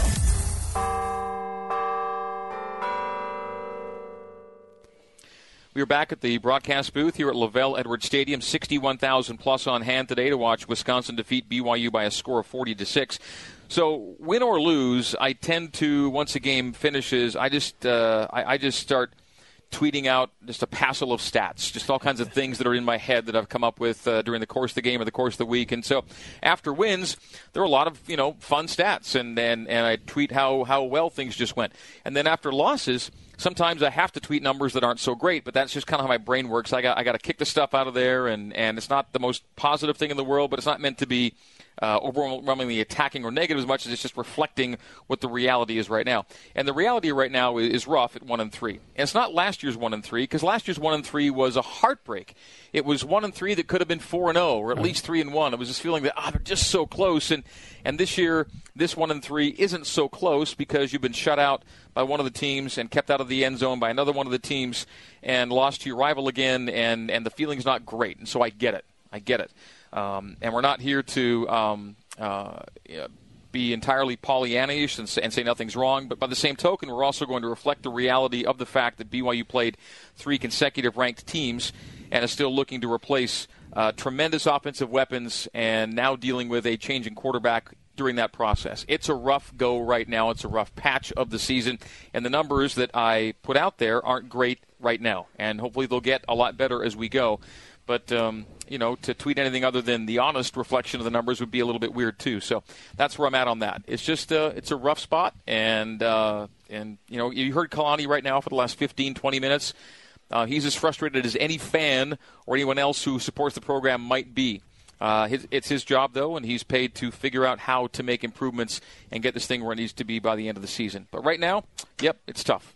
Yeah, it is, and it's hard to watch Kalani come in here so downtrodden. And he said, I'm a pretty positive person, and for him to take that much pain with him home every night, it's got to be a challenge. And it's not just him. All of those coaches I know are just frustrated as can be that they and today there was a lot of new offense. And so I thought it was interesting that Paul Chryst said that they weren't aware of what they were going to see at the start of the game. So when they didn't know what it was going to be, it caused them took them a little time to figure out what they were going to do to adjust. And that's why in the early part of the game, he felt like that's why BYU had some success running the football. Just something I noticed post-game. I was impressed with Matt Hadley after the game, just talking off air before and after the interview. And it just kind of put me back in the mindset of what are the players thinking right now? And the players aren't thinking we have to face ranked teams the next 10 weeks in a row. The players are thinking, well, we got Utah State next. We can beat Utah State. And we got Boise State. We can beat Boise State. Got them at home. We got Mississippi State. That's going to be tough. That's another game like we've been playing the last 3 weeks. That's going to be a tough one. Things are going to have to go well for us to get a win there. We can do it. San Jose State. We can beat San Jose State. But Fresno, UNLV, UMass. Now, none of those are guarantees. And if you win one of these prior 3 games, you're feeling really good about your odds in those games. Yeah. None of those are guarantees. But my point is the players are thinking, we're good enough to get those wins. We're good enough to go to a bowl game. We're good enough to get 9-10 wins. That's the mindset. I thought it was interesting that Kalani said he wants them all to be big teams, tough teams, games that you have to go out and beat. That's the challenge that you have, particularly as a coach and a player, that when we beat West High School, and, man, that was a challenge. If you ever beat West High School, you did something. And if you beat Skyline, man, that was great. Yeah, that was quite a challenge, as a high school coach. And when you have those challenges, when you beat Cypress, we were going to beat Cypress all the time. so I do think that what he said was kind of interesting. The difficulty is here, the Mississippi State. Mississippi State, I think, is going to – Boise State will probably be the next big challenge. And then you go win that game. Like you said, we can win that game. And you win that game, that's an accomplishment that you get to put the feather in your cap. Mississippi State, by the way, is hosting LSU tonight and is tied 7-7 under 6 to go until halftime. And Mississippi State is in scoring territory. So they may indeed – take the lead again on LSU, and you're going to Starkville in October, SEC country, to play that game. Certainly challenges remain after having gone through this back-to-back ranked teams gauntlet. At Chaplain Schumann tweeting in, hashtag BYUCNN, positives. BYU running backs hit holes hard and fast at the beginning of the game, and glad to see Ty playing to Bo Hodges' strengths. And early in the game, he just hit it a go. But I think BYU had 79 rush yards in the first quarter, just 2 the rest of the way. Now, game script plays into that. Right. Playing down multiple scores as BYU was all night, the run game is less of a go-to, so that's part of it. But that said, Ula Tolutau remains a real bright spot for BYU in the last couple of weeks. And I'm going to say Squally Canada ran as hard as I think I've seen Squally run. He just didn't have the same places to go. But, man, he took off and hit it in there. So he wants an opportunity to play football again. I think one thing, I think you mentioned it, Mark, off air, I wonder if BYU is going to consider rotating more offensive linemen. Yeah, I know. You see the defensive linemen. Wholesale changes constantly. You're playing 6 and 9 players there. At the offensive line, it's been pretty consistent. And if BYU struggles running the ball late in the game, you wonder if, one, the score today kind of dictated that, but 2, are the offensive linemen fresh enough? Maybe they start rotating a few more guys like Kiefer Longson. Mm-hmm. Steve from Idaho is actually in Belgium and said that he stayed, quote-unquote, with us for the whole game, streaming in Ghent, Belgium, or unless it's Gent, Belgium, until midnight 30 up there. It's either there, Ghent, Belgium, or it's Gent, Belgium. There we go. Yeah. All right, so thank you, Steve, for tuning in. We appreciate that. Let's see. Chad Fulmer tweets in, BYU defense stays base most of the game, very few blitzes, and a little pressure on the QB. 3 receivers are beating 5 to 6 defenders. You guys' thoughts on the defensive approach? And someone else asked in an additional tweet if that approach might change. Stuart Dean saying lack of defensive pass rush has been a big problem this year and last. Will we see more blitzing against lesser opponents as the season goes along? Mark, any thoughts on what BYU's doing or maybe not doing right now to get heat? The most of the time when they make adjustments in the game, they're insignificant things that we don't see from a casual observer. So somebody moves to, instead of being head up on the defensive tackle, you move the outside eye or something like that. Things that aren't significant. But the parts that we can see is how many times the linebacker comes and fills a gap. And I did, in one of my keys to the game today, I know that BYU wants to be able to play these really good, strong football teams head up. They want to play them head up, and we can do this with our stuff the way we do it. And I think that sometimes you have to be able to say, this team is better, has better talent than we do. We're going to have to take some chances, and we're going to have to do some things differently. And those things would be attack more often, bring the safety blitz, play man-to-man, knock the tight end off his stance as he comes off the ball. So some of those things that maybe are a little more of a chance, you're taking a chance, but also I mentioned, I think it was Nate that said when he was watching one of those touchdown plays, the defender was sitting in a position that he was waiting for it to happen, where he might have come up and jumped the play before it happened when he recognized that it was that possibility. The linebackers, I think, as they see receivers running across the field wide open, they have to run a few steps with them to take them out of that open area. But there's just too wide of spaces in between those zones for BYU, and they leave a lot of open areas. So that would be one thing that I would suggest. Even though I like to play somebody straight up and just beat them, I think that BYU has to be more aggressive, take some chances, and sometimes, you get those sacks, you get fumbles created by those things, you get interceptions because a guy throws too quickly, and I think that is the thing that outweighs the risk. One thing we've noticed all year is middle of the field. Middle of the field has just been wide open. And I was surprised tonight to see the corners and the safeties when the balls were completed. It's not like the corners were swiping at the ball and just barely missing, and the receivers making a play. I mean, these receivers and tight ends, they had a good step. I mean, it was, they were wide open. Mark, you talk about taking these chances. The more chances you take, I mean, it's just risk-reward. And I felt like BYU today, they said, this Wisconsin team is physically just a very good team, and if we take chances, they're just going to handle it. I mean, that's what Kalani said a couple times. Wisconsin, they've seen everything. They know how to handle it. So I think BYU felt today, the more chances they take, the more vulnerable they're going to become because Wisconsin is so sound. But on the other hand, if it's not working, try something else. Michael Belknap tweets in, quarterback situation. Based on what you've seen so far, who do you take moving forward? And right now it's kind of a moot discussion because Tanner's not able. He's not physically able to play. Based on the boot and the scooter, the boot, scoot, and boogie we saw today from Tanner Mangum. Boot and scooter. I'm not sure if Utah State's realistic to think he's going to be ready to play, because if you're in that situation, you're probably not going to be mobile for at least another week, if not longer. And then can you get ready to play that kind of game that quickly? So let's say that Bo gets another week, and now you're into October before Tanner's able to come back. At that point, is it a question for Ty Detmer to even address, or does he say, well, no, we're going to resume with what we had when we started the season? Well, I think in college, I think in the pros, you probably do. The guy that is your number one quarterback, he gets to be your number one quarterback. He's got the spot. But in college, I don't think that's the way it is.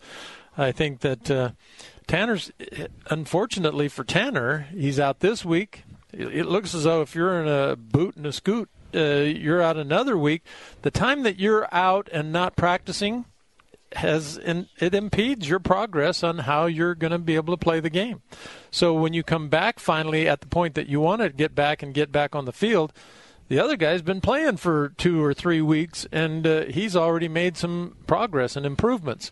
So that becomes a challenge. However, again, let's not but I don't know if he's just talking quarterback. But he's quarterback in this case, yeah. Yeah, I know. In the second half, BYU again didn't cross the 40-yard line, and so the offense isn't just the quarterback. It's we've got some challenges. Wisconsin, by the way, has pitched 3 consecutive second-half shutouts to open the season. We have to at some point reiterate just how good that Wisconsin team appears to be and how good we think will be when the season goes on. LSU, by the way, we thought was pretty good. Are losing to a team that BYU will face still yet this season. Mississippi State 10, LSU 7, under 5 to go in the first half. Nate? Yeah, I just think it's worth mentioning that, people wonder, what's going on with Tanner? Why is he not having the success that he had before? And you think back to, when the team went to Ann Arbor and got locked down 35-0. 31-0. Let's not exaggerate, Nate. I thought it was 30. No, it's 31-0. Are you sure? I'm positive. Really, that's funny. I was sure it was 35, and all the fans out there listening to me just laughing. You're getting crazy. You're exaggerating. You're never got as bad as 35. Right. You were embellishing. That was the same year that Tanner threw for 3,300 yards. And so who did BYU play? Who does Tanner play? LSU, Utah, Wisconsin. I have no doubt that if Tanner finishes the end of this year, Tanner throws for a bunch of yards, and he looks pretty dang good. Who's it going to be at the end of the year? We'll see how well Bo does in the next game or two. You know, I did this stuff, but I don't know if I should talk about it or not. UCLA and Texas A&M. Hold on. Just let's use this break to. Yeah, let's do. Let me just say this one thing. We'll discuss it off the air and see if it's worth sharing. Mississippi State, you know how fast LSU was? Yeah. Mississippi State is staying right with them. I mean, running. When those guys are all running downfield, the Mississippi States, they're right with them. It's SEC football, brother. I hear you. Yeah. All right, we're taking a break. This is Cougar Nation Now, brought to you by the BYU Creamery. Hashtag BYUCNN. That's for BYU, Brigham Young University, and Cougar Nation Now, CNN. Place that I love. Hashtag BYUCNN. You can tweet us. You can also email us. We do even take email. Email's just the same as snail mail these days, basically, on this show. But still, we'll take it. It's Cougar Nation Now, and we have a ton of emails. Cougar Nation Now at BYU.edu. Cougar Nation Now at BYU.edu. Greg and Mark and Nate kicking it around with you after Wisconsin came in and picked up a 40-6 win over BYU today on the new skin BYU Sports Network.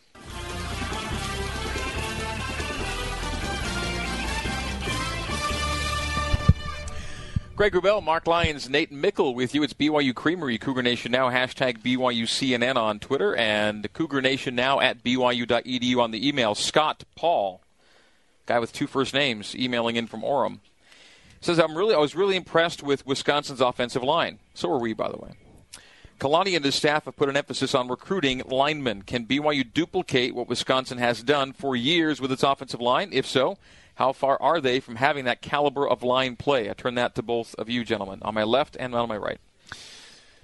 Yeah, absolutely. I think that it's important to show up well on these TV games. That is what's important. And when you play good competitors, that's important also to be able to be in the fight.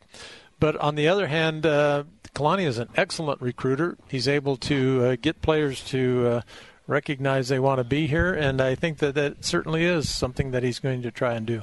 I think this year we were supposed to have more depth than normal in our offensive line. I'm saying in BYU's offensive line, they've been expressing that they have more depth this year, and yet I don't think there's been a change in rotation at all. Yeah, I don't think that. I think we've seen it every down, every play.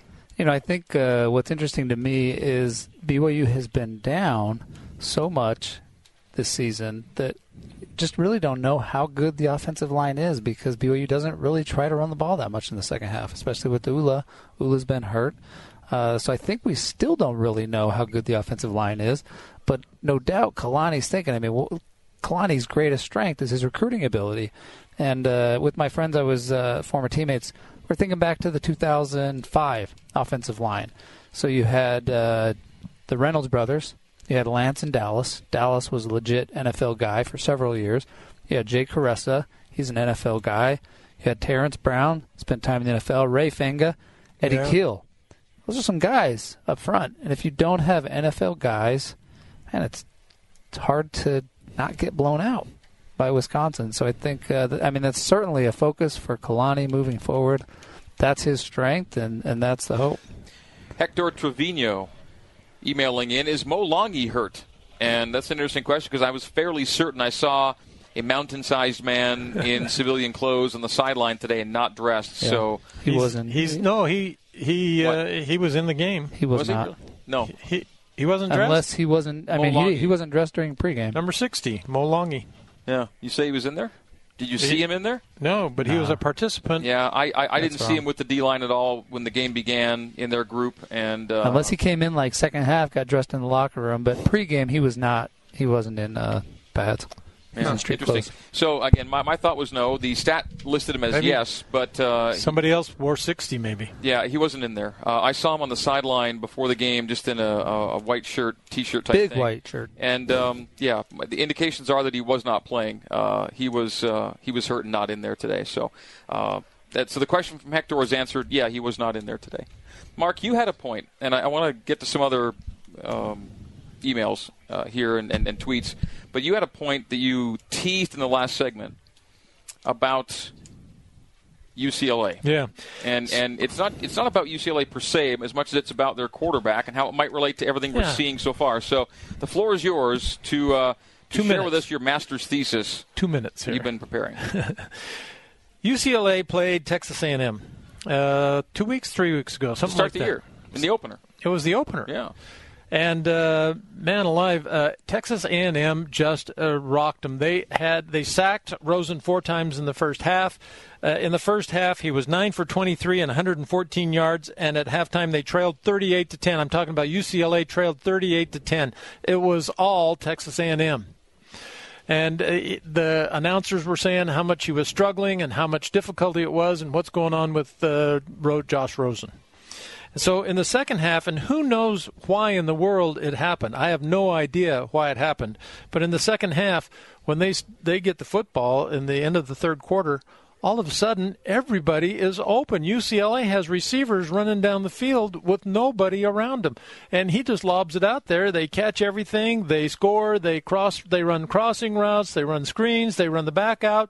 And all of a sudden, in the last 5 possessions for UCLA, they were losing 44-10. In the last 5 possessions for UCLA, they score 5 times and win the football game 45-44. Like the second biggest comeback ever. And Josh Rosen, he was a hero.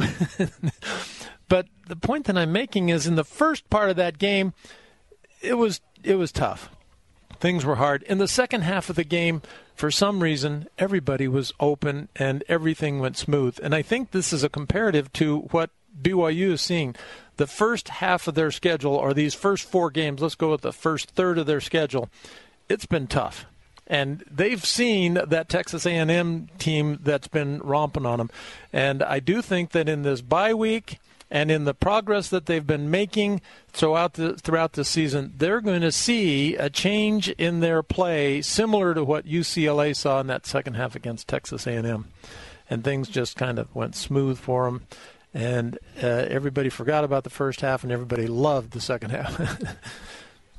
Okay, I like it. We have ascertained in this segment that Mo Longy did not play. So whatever the stat person put on the sheet when they put 60 M Longy, that's wrong. He was not in the game today. Okay. Can I just bring up and it also tells me that when I look on the sidelines with my binoculars before the game, and I see somebody so big that he can only be Mo Longy in street clothes, it's Mo Longy in street clothes. No. So I should always trust my eyes and realize no one looks that way other than Mo Longy. So Mo wasn't out there today. So we got that out of the way. And then we heard Mark talk about how Josh Rosen's first half and his second half against A&M could be hopefully like BYU's first 4 games and then the rest or most of the rest of the season for BYU. That's right. Night and day. Okay. And I think it's worth mentioning that the parachuter, holy cow, that was close. Okay, that was close. Okay, so we are in pregame. We're in pregame. Mark making a great point during our pregame discussion. He's expositing on something very salient, and I'm watching the skydivers come in, and skydivers landing in the stadium is kind of a routine thing by now. We should never think it's routine. I'm sure it's very tough to do. But, the first guy lands around midfield, and second guy's getting ready to land around the 20 or 30, and the third guy comes in a little hot, and I can tell his angle's not quite right. Hot. He's not touching down. Right. Okay, he's not touching down in the field of play. And unlike the CFL, the end zones aren't that deep. And so when he got to the goal line in the air, I thought we could have an issue here because he's heading toward the end zone full speed, as full speed as you're going to be when you're tugging on your parachute. And sure enough, what stopped him was the padded wall at the back of the end zone. I mean, he hits the wall. So I watched the video just now. I mean, he airborne hits the wall. It's not like he hit the ground, like ran into the wall. No, like with his feet, he hits the wall on a fly. I'm telling you, though, the last 10 feet, he decelerated a good 20 mph, and he still hit the wall. But if he doesn't get that last break in, I mean, he's got broken bones. Yeah, and then his parachute's covering some people up there. Yeah, right. Parachute went into the 7 or 8 stands. rows. No, and bless his heart because he's fine. We know that he walked away from the thing, but so Mark's he's talking while I'm watching this, and so I had to momentarily ignore Mark and just kind of gasp as the dude hit the wall. Right. And props to him for being able to do something that 99% of us wouldn't even dream of attempting. Yeah, but these Navy SEAL parachutists are probably tough enough to hit the wall. It's probably part of their training. That's probably. they probably do it in drills. We're going to throw you into a padded wall a few times, and you're just going to keep doing it and getting up, and that's how you prove your worth. Anyway, as we head to break, and this is kind of not terribly apropos of anything other than the fact that what we do is interesting, in that we as radio broadcasters are the eyes for our audience. Who are obviously in most cases not able to see what it is we're describing, and then there are people out there for whom we are really the only option to receive the details of a football game. This gentleman Bryant, who emailed us, is blind, and he said, and he addressed all three of us. This is just a nice way to head to break. I just want to tell you how much I enjoy listening to the three of you calling games. I am blind, so watching football on TV is less meaningful. I've been listening to you since midway of last season, and ever since I've been a proud Cougar fan. He said, thanks for all that you do, calling games through heart-stopping and exciting moments. Love you guys and go Cougars. And we would simply reflect back to Bryant our appreciation. Yeah. That we love you and thank you for being a great Cougar fan and joining the games through us. And so hopefully we do the games justice to your ears, and we trust that you'll stay with us and keep enjoying Cougar football because it is our pleasure. And we do appreciate the fact that you're able to still enjoy the games through us. So, Bryant Walker, wherever you are, thank you for thanking us because we appreciate you sharing your days with us. Where his compliment is our goal. That's our objective, is to try and tell people what's going on well enough that they can understand it. So, Bryant, thank you and bless you. And we'll come back with more Cougar Nation now. Hashtag BYUCNN. Hashtag BYUCNN. On Twitter. Hey, before the break, I just said we were going to go to break. When I come back, let's talk about Micah Simon. Yeah. Okay? I like Micah Simon a lot, and I want to discuss him with you when we come back. BYU falls to Wisconsin today, 40-6, here on the new skin, BYU Sports Network.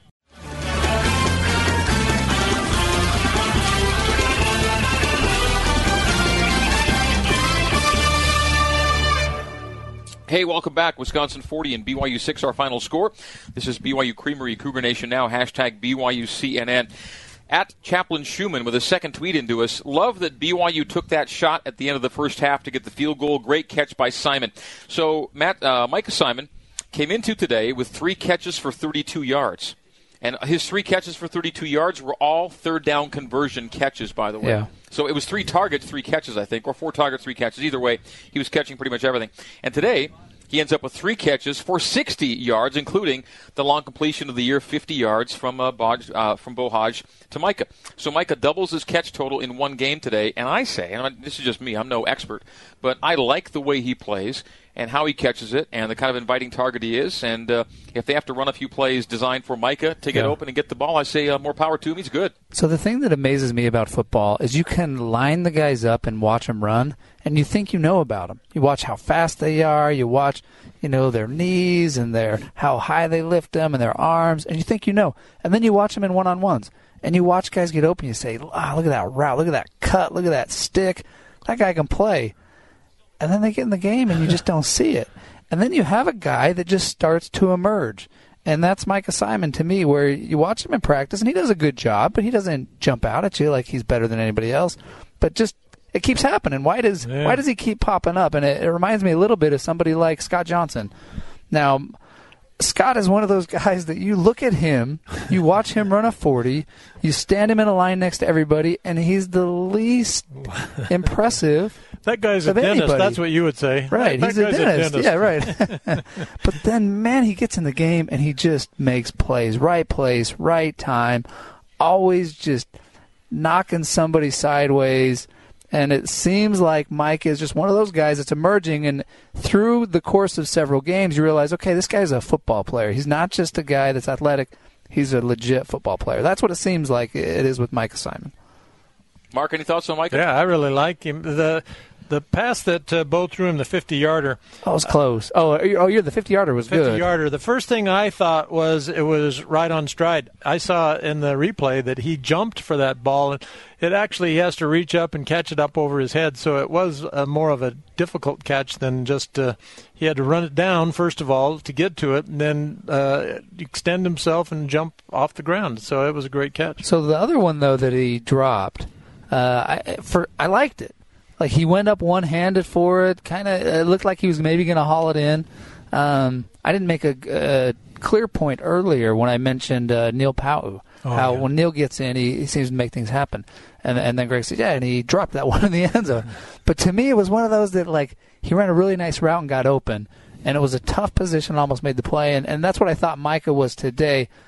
Technically, that's going to go down as a drop. At least that's what the wide receivers coach classified it as.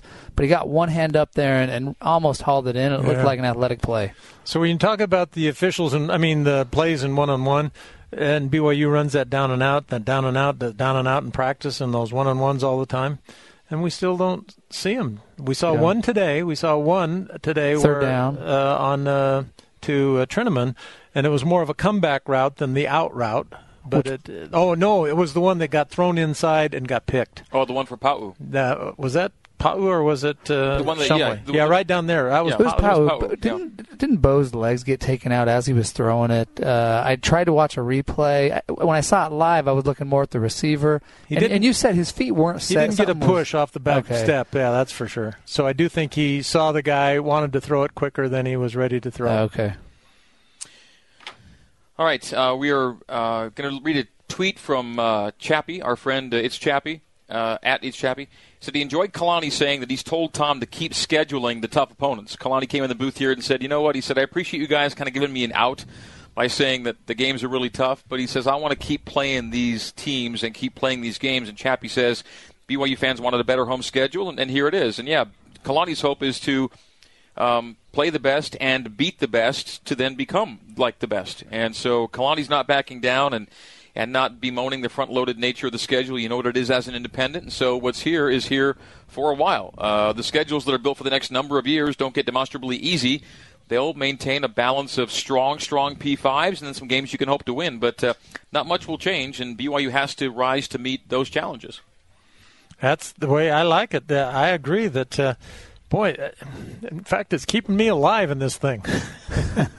They keep scheduling these games, and next year is no different. It is great next year, and it just becomes they're so entertaining, and it gives you the opportunity to go out and play a really good team.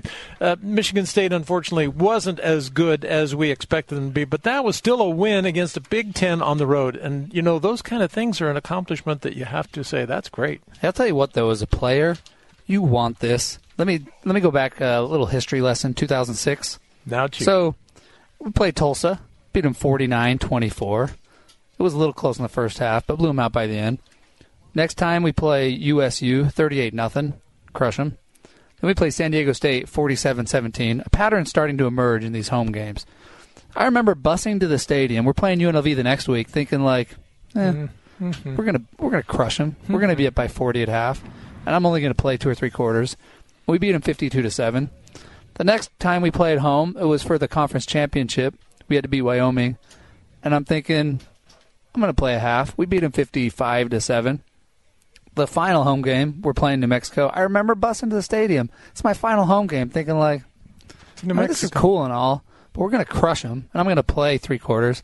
We beat them 42-17. So that is the nice thing. When you play Wisconsin, when you play LSU, well, who else? Who's the next big team coming to Provo? I mean, even Boise. You play these big games. As a player, it's a blast. And as a fan, you want to come to these games because, man, it's going to be fun if BYU wins. Look what I get to hang my hat on. In 1967, we went up to Oregon State, and they were ranked in the top 10, and we beat them 31-13. And not only did we beat them, it was easy. Yeah. The next week, they go beat number 3 in the nation, Purdue, something like that. I don't remember for sure. They ended up in the season ranked in the top 10. And we beat them. And I get to tell you about that today. It's an accomplishment that when you play these kind of teams and you go out there and you whoop them and you get that victory, It's a badge that you get to wear the rest of your life. And every once in a while, we get together, like the 7 of us last night, and talk about Oregon State. Sometimes you whoop them, sometimes you get whooped. Sometimes you do. Sometimes you lose or you're down at half, 7-17, to LSU or to Mississippi State. Yeah. Sometimes you're ahead. Yeah, I know. It's pretty scary. I can't believe it. So they're in Starkville. Mississippi State 17, LSU 7 is the halftime score. Is that right? Yeah. All right. So we'll be there in, about a month. Yeah. Yeah, we will be there. That's one of those games. We whooped them last year right here, baby. You can win that game. That's the badge. That's it. That's what I'm talking about. 50 years from now, these guys are going to be meeting together. 4 weeks from today, we'll be where LSU is and losing by 10 at halftime right now. Is that right? Mm-hmm. LSU's down 10 at the break? Yeah. That's right. Yeah, we'll be there in 4 weeks from today. Starkville, Mississippi. More cowbell. We have one more break. It's right now. So that means I've got to get you our skill testing trivia question. So someone out there can win 2 half gallons of famous BYU Creamery ice cream. This is BYU Creamery Cougar Nation Now, after all. And it's brought to you by our good folks at the BYU Creamery. The classic BYU tradition, have a scoop today. Who is the only player in BYU football history to lead the Cougars in receiving yards in 4 consecutive seasons? Give us your answer, either on the Twitter, hashtag BYUCNN, or on email, cougarnationnow@byu.edu. I think I know. That's cougarnationnow@byu.edu, or use the hashtag BYUCNN on Twitter, and tell us now who is the only player in BYU football history to lead the Cougars in receiving yardage in 4 consecutive years. The first correct answer we get, whether emailed or tweeted, is winning 2 half gallons of famous BYU Creamery ice cream. So fire away. We'll see who's the winner after this on the new skin, BYU Sports Network.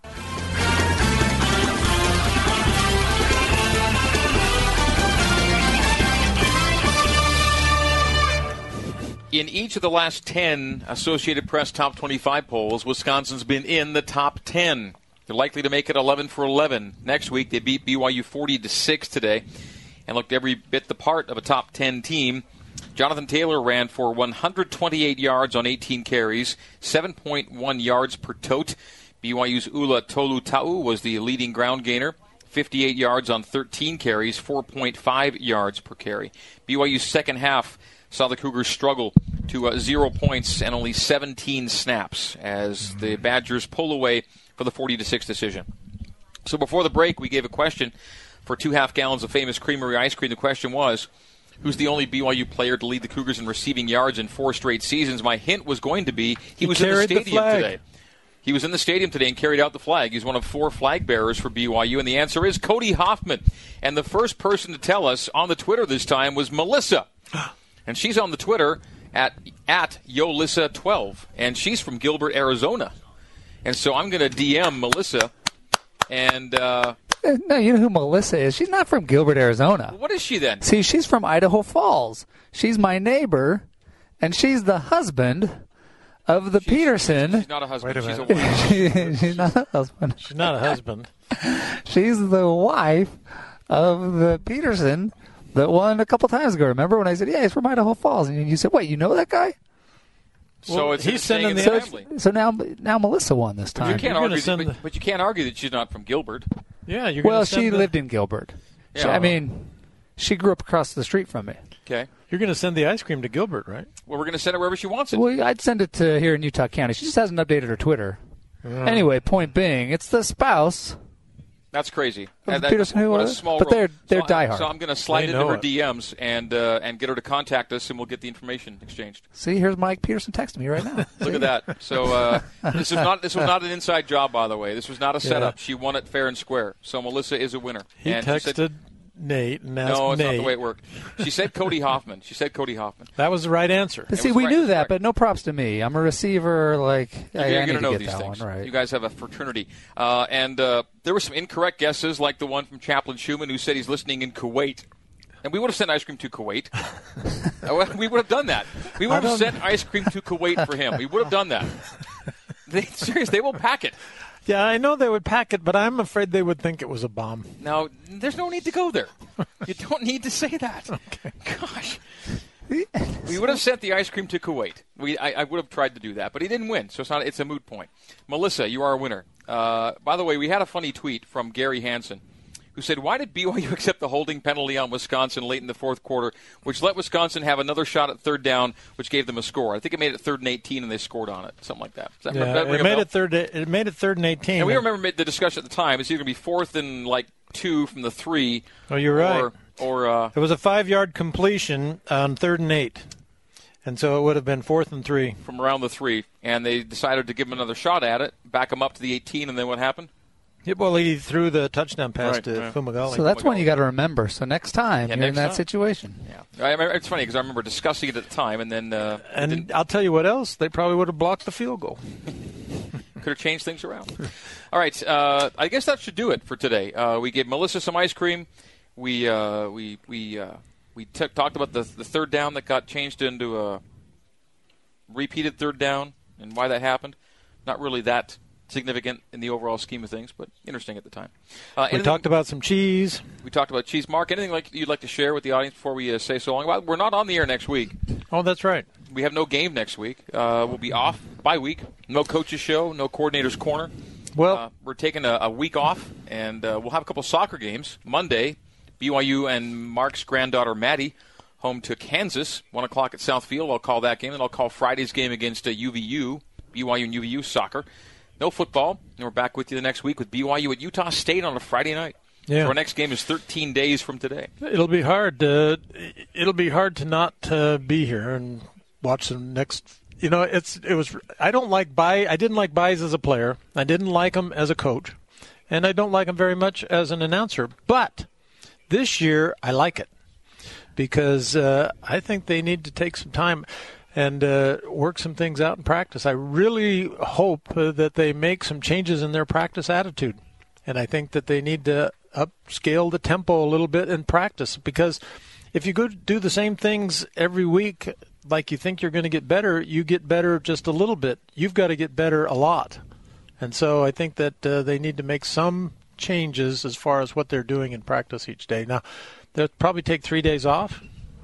We don't know, huh? We forgot to ask. Well, I'm not sure. I forgot to ask as much as I just presume that in the bye week they'll have, probably a day or two off. Yeah. So I would like to see that they make some changes that way and bump it up a little bit. Well, I'll say this. It's been a tough 3-game stretch. It's been tough. Not a lot to get excited about. A couple games ago, I texted my brother and I said, hey, come here. Excited to watch the D and look for the D, because if you want to be excited against Utah, that's probably where your excitement is going to come, because BYU is not going to score a lot of points.